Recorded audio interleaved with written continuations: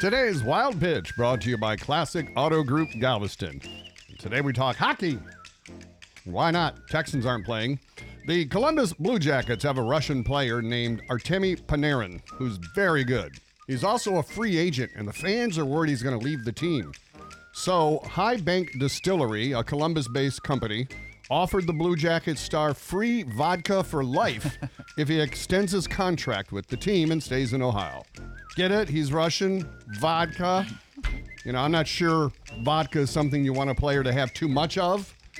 But just in case the offer isn't good enough, here's something else to sweeten the deal. This is Natalia. She is my sister.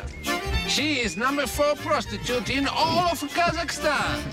That's today's Wild Pitch.